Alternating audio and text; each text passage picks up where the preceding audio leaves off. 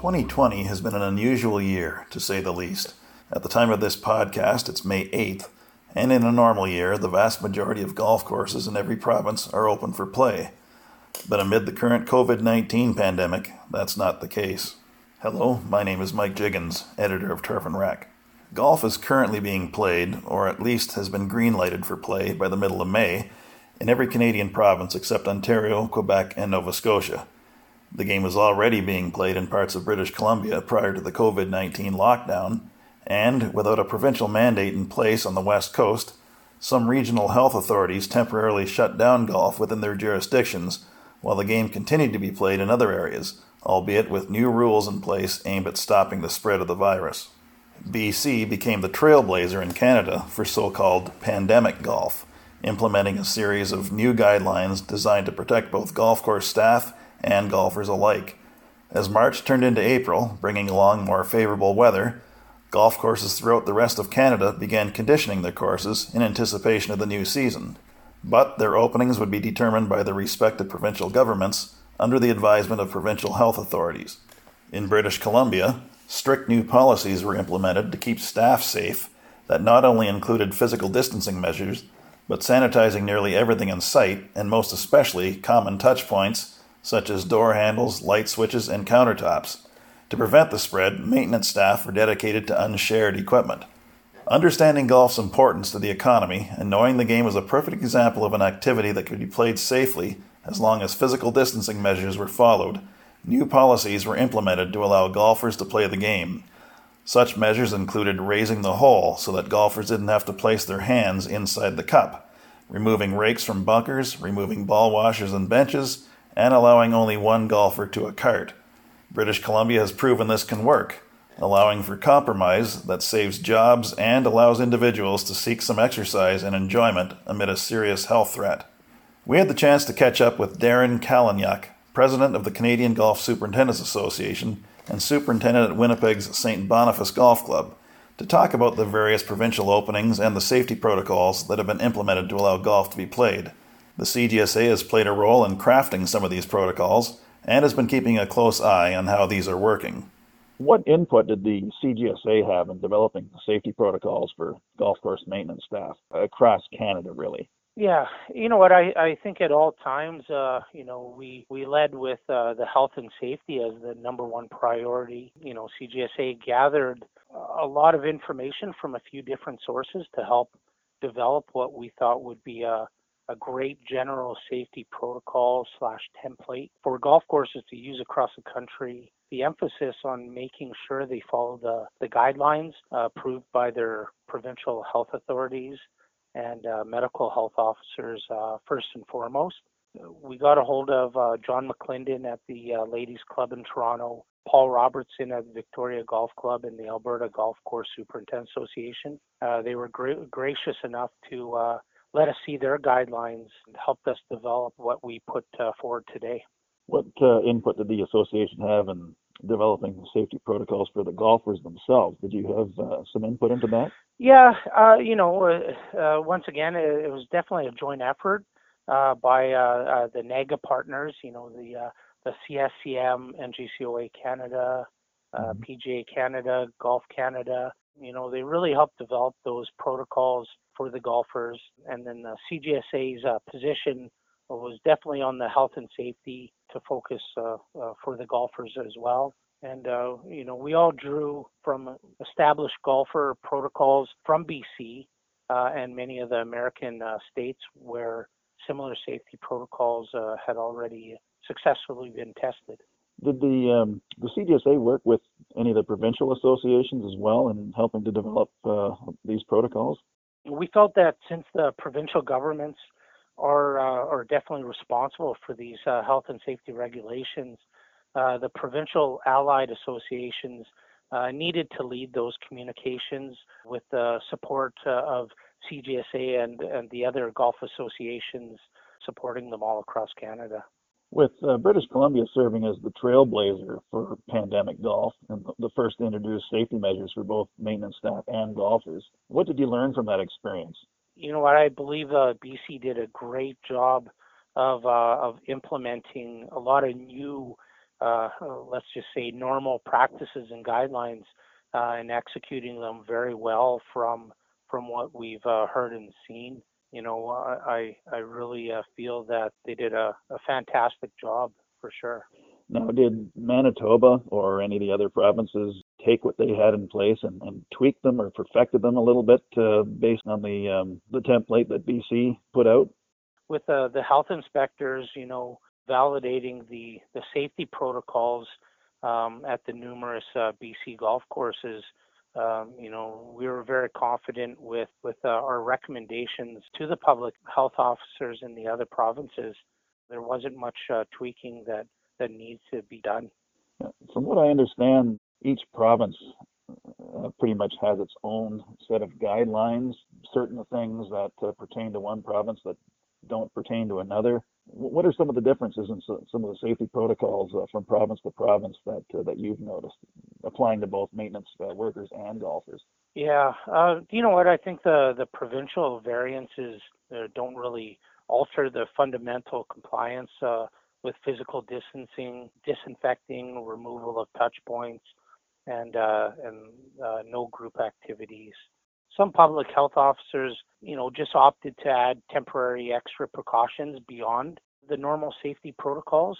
For example, one province might require a set tee time interval, while another province might just require that each group of golfers be properly spaced out on the property. The safety factors are being accomplished. It's just basically the same either way. How closely is the CGSA keeping tabs on what's happening in provinces that have so far opened for golf? Even before the courses were opening, the CGSA board implemented weekly meetings just to see where the provinces were at and what was happening on the courses so far. And once courses started opening, there's definitely good communication within the industry. And from what we've heard, we're pleased to note the safety protocols have been implemented quite easily, and golfers aren't having any troubles with the minor adjustments required so far. Now that golf is open for play in Manitoba, what can you tell us about how these protocols are working in the province in general, and perhaps at your course specifically? From all the conversations that I'm hearing within Manitoba, is that the safety protocols seem to be working quite well, and similar to what I mentioned, the golfers are having really no trouble with the adjustment. At my club specifically, our team has checkpoint system working flawlessly with greeters up around the clubhouse and out onto the course, including marshals. We're limiting all touch points necessary and having a lot of signage out on the course. Our main goal at St. Boniface is making sure everyone is enjoying themselves while adhering to the physical distancing. Are you finding any of these measures perhaps might still need a little bit of work to make them more efficient? The safety procedures for staff teams I think is working pretty well. It just requires a little bit of training ahead of time. And for the golfers, the courses, like I mentioned, added a lot of signs, greeters to manage the process to the first tee. There's marshals out on the course to ensure that all golfers are continuing to adhere to proper physical distancing. And once a few basic touch points are removed, such as the bunker rakes and so on, the experience from the first tee to the 18th green is in my mind is incredibly safe. I guess you can look at it as basically a 10-kilometer walk through acres of nature with plenty of open spaces for physical distancing with the groups. I was just reading this morning that one golf course, their biggest concern is what happens between the parking lot and the first tee more so than what's actually happening on the golf course. Is that a big issue? Not right now, from what we've seen, especially, just taken from our course. I think we have the protocol set up where we have signs posted. The greeters will take all the information from the golfers, get their bags out, make sure everything's disinfected, and let them know that they have to wait in the parking lot until they're called up to the tee box. So I don't see any problems stemming from that. Like I said, it seems everybody's kind of following the protocols quite well. What are you hearing from golfers regarding some of the maintenance practices that are rather limited at this time, and even such things as unmaintained bunkers? From what I've heard, most golfers are pretty understanding and are embracing of the minor changes to the maintenance practices thus far, and I believe they're just happy to be able to get out on the course and enjoy the outdoors and golf in general. With such things as unmaintained bunkers, it really hasn't been an issue at all. I guess a lot of, from what I understand, a lot of golf courses are reducing foursomes to threesomes. I did read today, though, that there's one that is allowing foursomes, mind you, one person to a cart unless they belong to the same household. With these many golf carts on the course at the same time, is this contributing to the challenge of maintenance in any way? Well, in Manitoba, the province has allowed for foursomes to go out. So we are seeing the 4 carts out on the course at the same time, and I really haven't seen it contributing to any challenges so far. All cart rules are normally in effect at the same time, and depending on the conditions of the course as well. I believe you might see a little extra wear and tear, maybe some added fuel and hydro expenses at the end of the season, just because they're going out more often. Has the CGSA speculated on how rounds played this year might compare to those of previous years in terms of numbers? Yeah, in conversations with our CEO, Jeff Calderwood, he did indicate that golf courses are extremely busy. Since golf is much safer than other sports and entertainment at this time, we do have an advantage that will keep the rounds played numbers strong despite some canceled group events. And he also mentioned that we're seeing this trend in every province that has opened for golf so far. We feel that the enthusiasm for golf may even have grown this year towards the end. With the need for ongoing green fee revenue at public courses and not being able to host tournaments and not being able to provide for post-golf meals and beverages, has this also meant a pause in, say, league play? Or are leagues, from what you understand, still going? In our opinion, leagues certainly can offer the same normal full service that they normally do. So, I think they're either going to be scaled down to avoid the group activity, or maybe be postponed. Most public courses, even in Manitoba here, seem to be recovering a lot of that lost revenue. In my mind, or will be recovering a lot of that lost revenue through individual golfer bookings. I think the demand is actually higher than normal right now of what we've seen, and courses aren't needing to discount much for the early season play, which also helps us protect our operating budgets. So do you see this is perhaps one of the good things to come about from this pandemic, that perhaps this is just the push that golf needs, for the future, that because of the enthusiasm that's being shown this year? I do. Like I was saying, Canadians love golf, which is typically, why it's the most played sport in the country every year. There's maybe a few minor inconveniences that aren't going to deter them, and they're still coming out quite a bit, just for the fact that they've been kind of stuck inside a little bit, and they're being able to get outdoors, and golf is a great social distancing activity. At this point in time, golf has not yet been given the green light in Ontario and Quebec, and even Nova Scotia for that matter. Certainly, I know here in Ontario, people are waiting with bated breath to know when they might be able to get out there. Normally, the courses are open by mid-April, typically in Southern Ontario anyway.